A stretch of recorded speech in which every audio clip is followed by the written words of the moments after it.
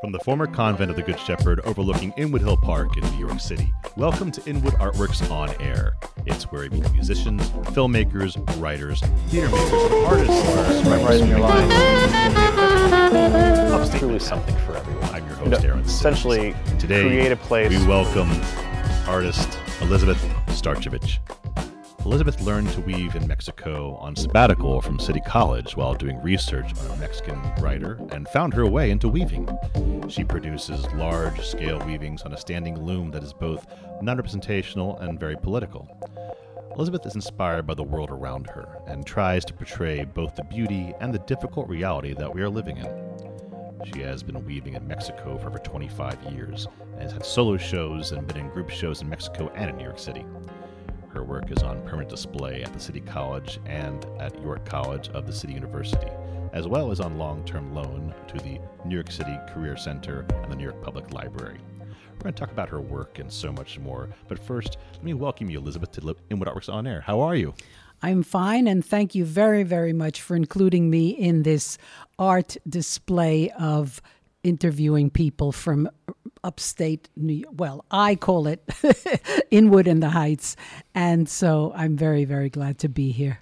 We call it Inwood in the Heights, too. We like to have fun because we're affectionate here, but we call it upstate Manhattan sometimes because I remember when I first moved up here 20 years ago, people thought we were just below Canada. They're like, they remember the subway map actually never included up here for a long time. So so we have a little fun with that at times. You've been in so many wonderful shows up here. But let's go back to the kind of like the impetus at the beginning of it all. So how does one find their way into weaving?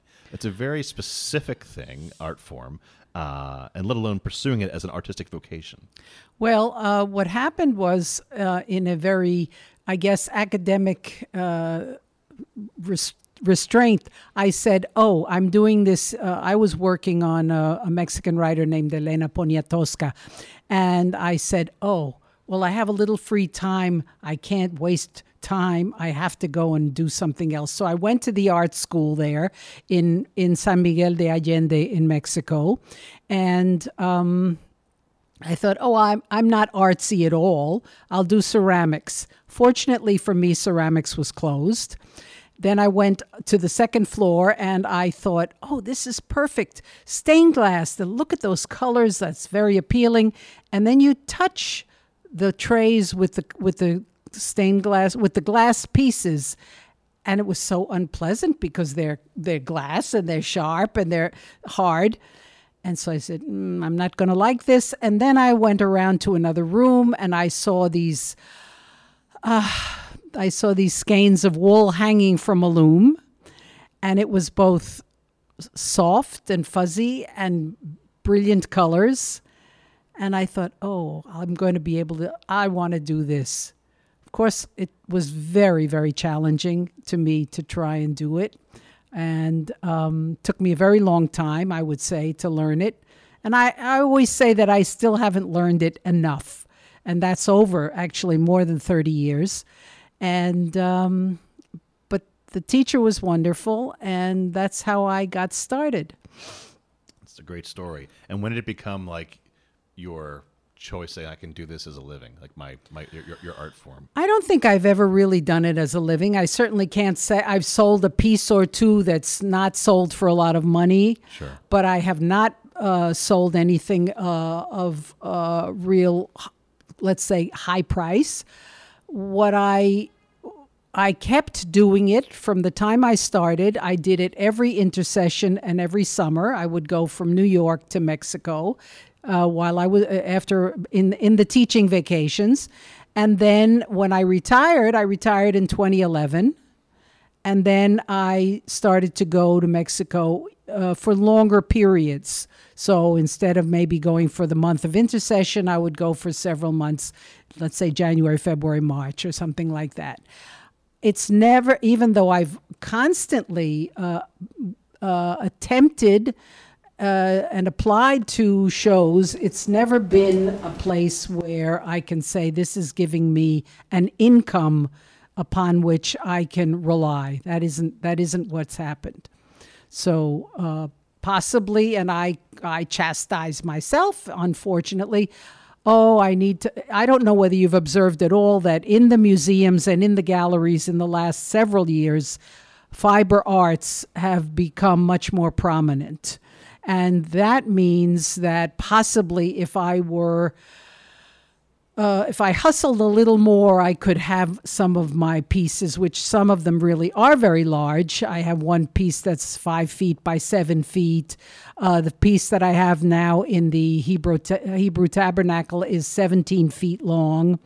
So they need to be in galleries. They need to be visible. And so possibly if I would be a little more energetic about putting myself forward with the work, maybe that could happen. I'm not sure. Well, only one way to find out, right? That's right. But it's great that Fiber Arts has a groundswell of support for the past few years. I would say it's more visible. Let's put it that way. It was hardly visible at all. You've heard of the Gee's Bend quilts, which from Alabama, and then there's been a number of different kinds of exhibits of fiber art, different kind of fiber art, be it quilting, be it weaving, that we've begun to see in other venues. So that's a good thing. That's great, though. That you since you've retired, you've had time to spend and focus on this passion, though, and hopefully increase your love for your craft that you have. I hope so too. But just have to ask. You said 17 feet. Wow. Roughly estimating how much time this goes into a 17-foot piece. Well, the 17-foot one is interesting because I had started on with one idea, and then I had really left it, and I wasn't. This is on the loom in New York City because when I'm in Mexico, I'm weaving all the time just because my time is shorter, so I have to get things done. I went to Mexico this past March. I did make a very, very nice small piece of pink with llama fur, which I've been very fortunate, and somebody who had a ranch in Canada with llama sent me a whole bunch of llama fur, so I have a lot of work to use it. And but somehow being home in New York in COVID, I started to have this spurt, and as different things happened, as you well know, Black Lives Matter, and I have that integrated into the work. The question of when do we vote and do we vote, and that the word vote is integrated into the weaving, and other the weather. Lots of different issues came up during this time that made this weaving that long. I'm glad you brought that up because most of your work, not most, but much of your work is inspired by political or social justice issues, such as your War and Peace series. Yes. And so, can you talk a little bit about your desire for peace? And obviously, I think artists have this great, this is your tool, right? In a way to express your own desires and manifest them into your work. So I'm just curious, how has your social influences influenced your work? Well, I come from a family that's always been involved in political work. My parents were communists, and my father worked with the Puerto Rican nationalists to help make a free Puerto Rico, which has not been achieved.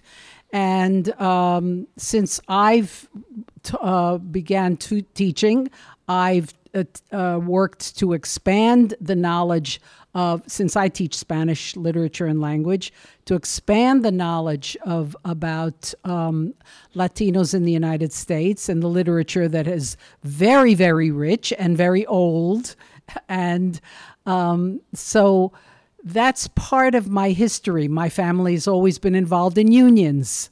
But as a teacher, you are or can be a catalyst for thinking about social issues, and you can be not a provocateur precisely, but rather somebody who stimulates the idea that, oh, this just isn't ABC, but rather there's a lot to think about in the world and how people are living and what we would like to see in the world. And certainly people who live in New York from a long time already would like to see New York be better than it is. So that's been part of my history. And so there's a lot of layers to unpack in that, right?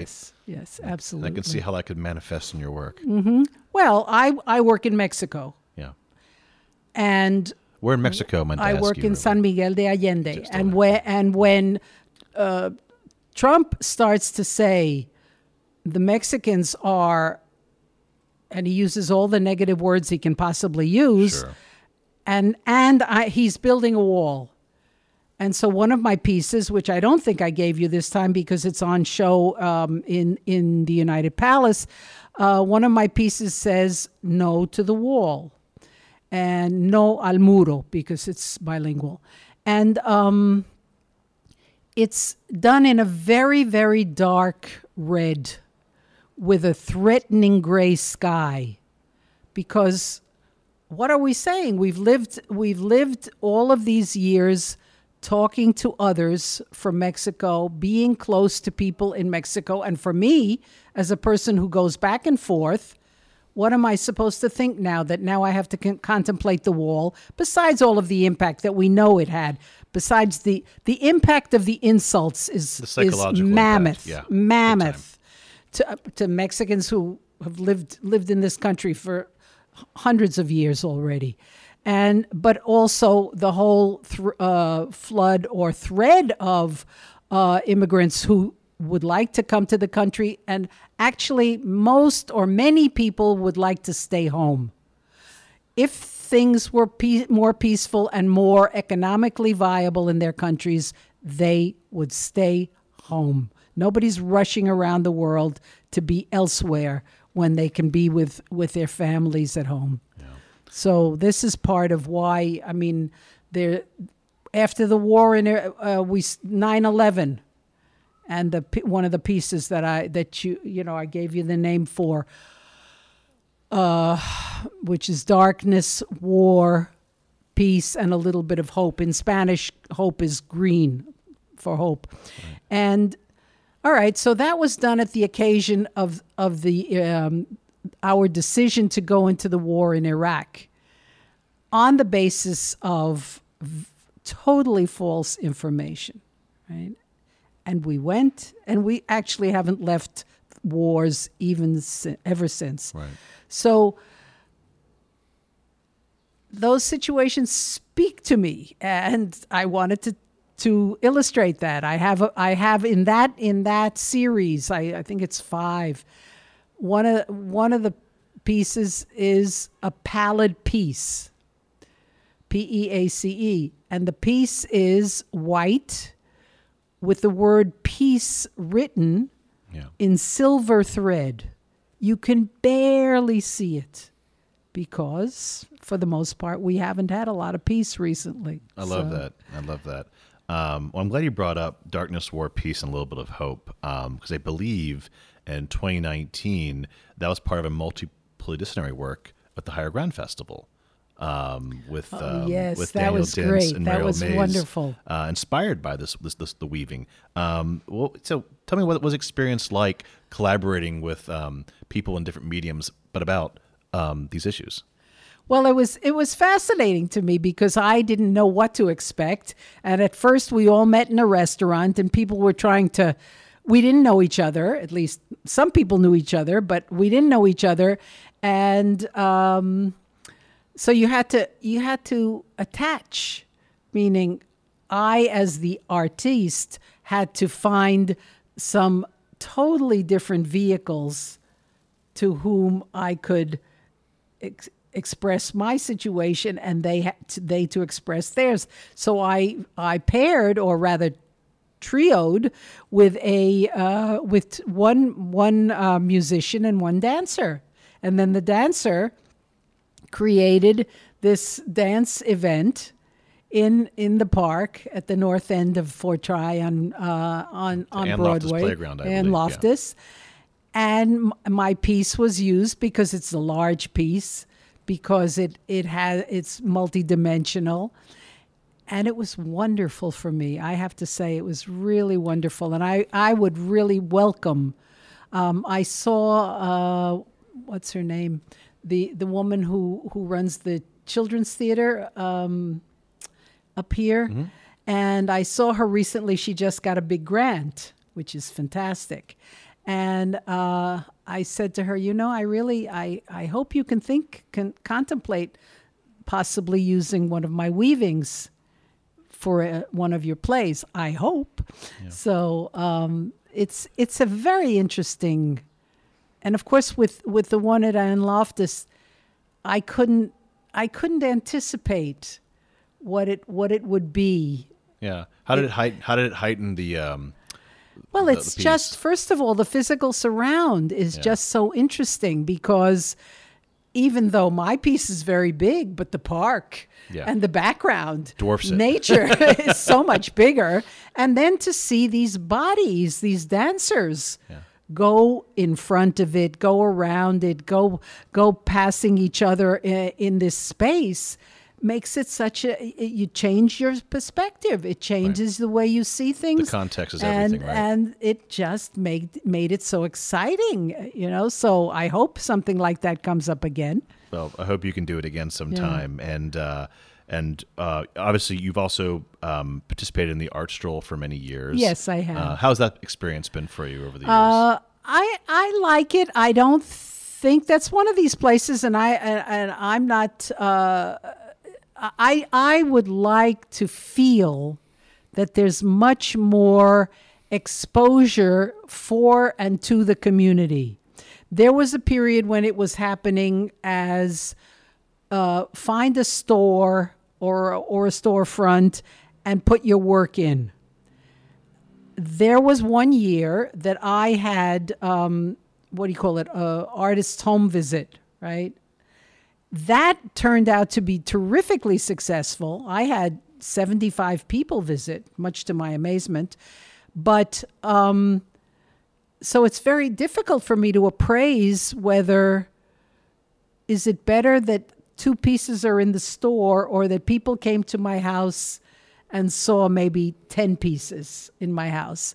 It was a very different experience, and it was very uplifting and exciting to me that I had so many people and that I met people that I didn't know. I mean, of course, you have your cohort that you send your email or you call and you say, oh, I'm having, an open house, please come. So then a third of the people, right? But then 2/3 of the people are people that, oh, wow, glad to meet you, and that's very, very nice. Well, and nothing substitutes the interaction. It's passive versus, interacting is different, right? It's like passive relationship. You go to a store to buy food, or wherever the store is selling, wherever widgets we say back in the days they're selling. They're coming to your place to engage with the work. So I think those are 2 totally different experiences. Absolutely. And besides the fact they got to see the loom, and there are so many people who really don't know what a loom looks like. Oh, absolutely. And so for that reason alone, it's a very positive thing. And I think, I think about that a lot, because sometimes I say to people, I weave, and I see that they don't know what I mean. Right. Well, I understand you have woven most of your work on a standing loom in Mexico at Semigo. But now you have acquired a loom for yourself here in the city, you said. Thanks to Noma and to my family. And that saves the commute. I would hope, No, I'm still going to go to Mexico to weave. Sure. Well, that's actually what I was kind of curious about. Because you said earlier, I just wanted to revisit. You said earlier is that you feel like more prolific in Mexico than you do here. So I'm just curious about your process and output, and also just tied to it is like, what are you working on now? Like, are you kind of person that focuses on one project, or do you have a couple and you kind of go between? You can't exactly. If you have a loom. Because you have one thing on You have one thing on your loom. Yeah. I was thinking about, there's what's called off-loom weaving. Off-loom weaving might be, for example, there's a frame of a painting over there. I could take the frame, put some nails in it, and make a loom. But so at the moment, I am not anxious to do. I started a project, and each time I'm not clear about what it's going to be. There's a lot of it's possible. For example, I use wonderful wool, colorful or very, very soft and delicious to touch. But lately, I've been thinking about, which of course is always in the weaving magazines. Oh, cut up your old covers and use that as your thread, right?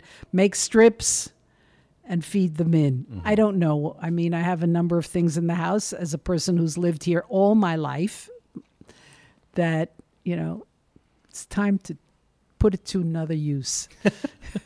Well, so do you have any upcoming shows that we can direct our listeners to for your work? No, I don't. I have one show now going on now at the Hebrew Tabernacle at 185th Street and between Fort Washington and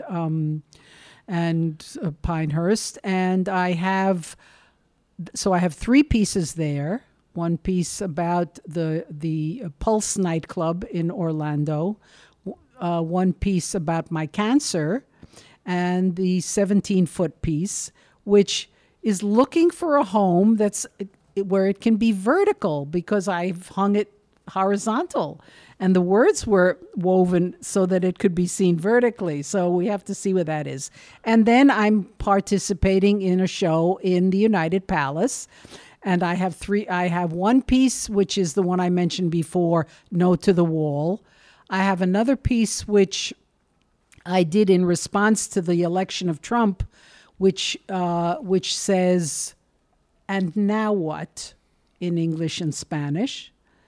And then I have a third piece which I did about the neighborhood, which shows when my family came to this neighborhood, the women in the stores still had concentration camp numbers on their arms. Right. And so I have this piece has an arm with a bagel and lox with a concentration camp number. And then later it has an arm with tostones, plantains, from the Dominican people, plus the way in which the Cross Bronx Expressway changed our sky. And when my parents came, the sky was very blue.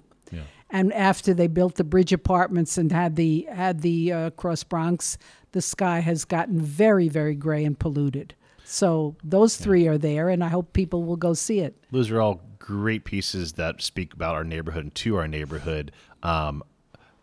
We should get a solo show for you going at some point. I mean, will NOMA or the Hebrew Tabernacle give you a solo show anytime Well, the soon? Hebrew Tabernacle considers that it has given me a solo, and I'm very grateful to them. But it's a very small space, and it's if you will, it's a multi-use space in the sense of it's where people come to do services in the tabernacle. And so the focus of the gallery, which is used as a gallery, also is used as a place for meeting for the services as well. It's a multi-purpose room. Yeah. So it's not, I need a big space. I need an accessible space. And I'd love to show. I have a piece called Darwin's Garden, which I got when there was a show on Darwin in the Bronx Botanic Gardens.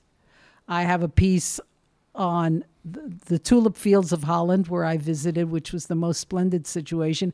And I have hundreds and hundreds of tulips, and each tulip is a knot on the weaving. Mm-hmm. And so there are a lot of things that I would love to show. Well, and I think we kind of hit a recurring theme here again, is that, nothing like having a space dedicated to just art. And it shouldn't be just your apartment. No. And as you well know, and people who know me on this podcast I've talked about it for quite some time, is that we deserve a dedicated space for arts and culture. That's easily accessed by people more than once or twice a week. Yeah, during hours that people are free to access things. That's right. Yeah, which implies a lot of Okay, we need somebody to sit there. Right. Okay, it has to be visible to ground traffic. It takes an investment. And I think we need. This is perhaps from somebody my age. We need to return a little bit to the writing as publicity versus just on email or TikTok or any of those things. Not that I think we have to use every media available. Yeah. Everything that anybody could possibly access, sure. We have to use it. So that implies a lot of investment in human capital as well, because somebody has to sit there and has to type it in, tick it in, however it goes. Marketing. That's right. And let's face it, and it's not every artist's job to, well, let me say it a different way. The best way I can say it is that not all artists are great proponents of being a spokesperson for their own work. They make the art, and that's enough. Unfortunately, we do live in a day and age in the past 20 years that has shifted into being a self-promoter of one's work because of social media. Because it's about your stop. Where's the end stop? Where can you send people kind of thing, which we will actually talk about. Actually, we can talk about it now, because let me be that person for you, if I may, and say, where can we send people to witness at least 2D versions, because we can't see them in person on your website. Where can we send them to hear more, to see these works that we talked about with you? Well, my website is ESTAR Weaver, WEAVER.com, eStar Weaver. And people can see lots of work there, because I have a lot of work. And they can also, I hope, find the time. The Hebrew Tabernacle, which, as I said, was at 185th Street off Fort Washington Avenue in the Heights, is open Monday, Wednesday, and Friday from 10 to 4. You just ring the bell and you're welcome to go in. And then the United Palace, which is at 170, actually you go in at 176th Street and Broadway. And that they say that they are open for visits for the art show on Tuesdays from 1 to 5, but that you can also call, and here I'm going to fall short and not have a number to call. But you can make an appointment. You can make an appointment, and you can go to see the show. That's great. And I hope people will. And when are those shows through? When do they end? The Hebrew Tabernacle is till the end of July, and I believe that the United Palace is at least till the end of August. Wonderful. Yeah. Well, listeners, you have your marching instructions.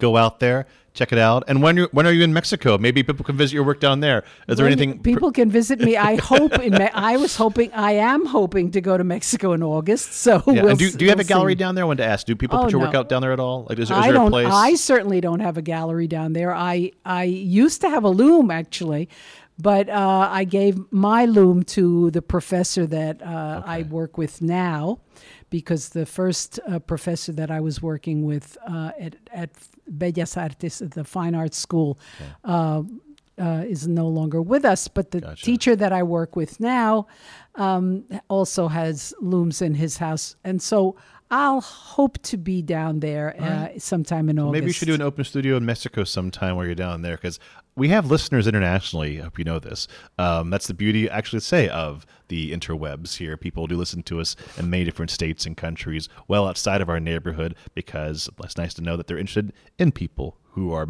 doing the work here, but appeals, obviously, their artistry appeals across border lines. I agree. So I do hope that they will access my website.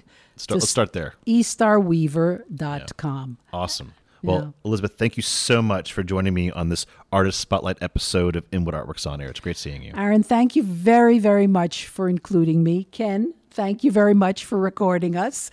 And this has been a very, very nice experience for me. Thank you. You're very welcome. Well, folks, this is Inwood Artworks On Air. It's where we meet the musicians, filmmakers, writers, theater makers, and artists of all stripes that make their home here in Upper Manhattan. If you have a moment right now, please show us some support by rating and reviewing this podcast on Apple Podcasts. That really does help us. Many thanks to Church of the Good Shepherd here in Inwood, and also to HeightsIce.com for uptown promotional support here. You can support On Air and all of our programming by making a tax-free donation at inwoodartworks.nyc/donate. Be sure to follow us on social media at Inwood Artworks to keep up with all that we do, including the Inwood Film Festival, Filmworks Al Fresco, pop-up art galleries, live performances, and so much more. Inwood Artworks On Air is proud to be supported in part by public funds from the New York City Department of Cultural Affairs in partnership with the City Council. From the top of Manhattan and the bottom of our hearts, thank you so much for tuning in. This is Aaron Sims for Inwood Artworks On Air.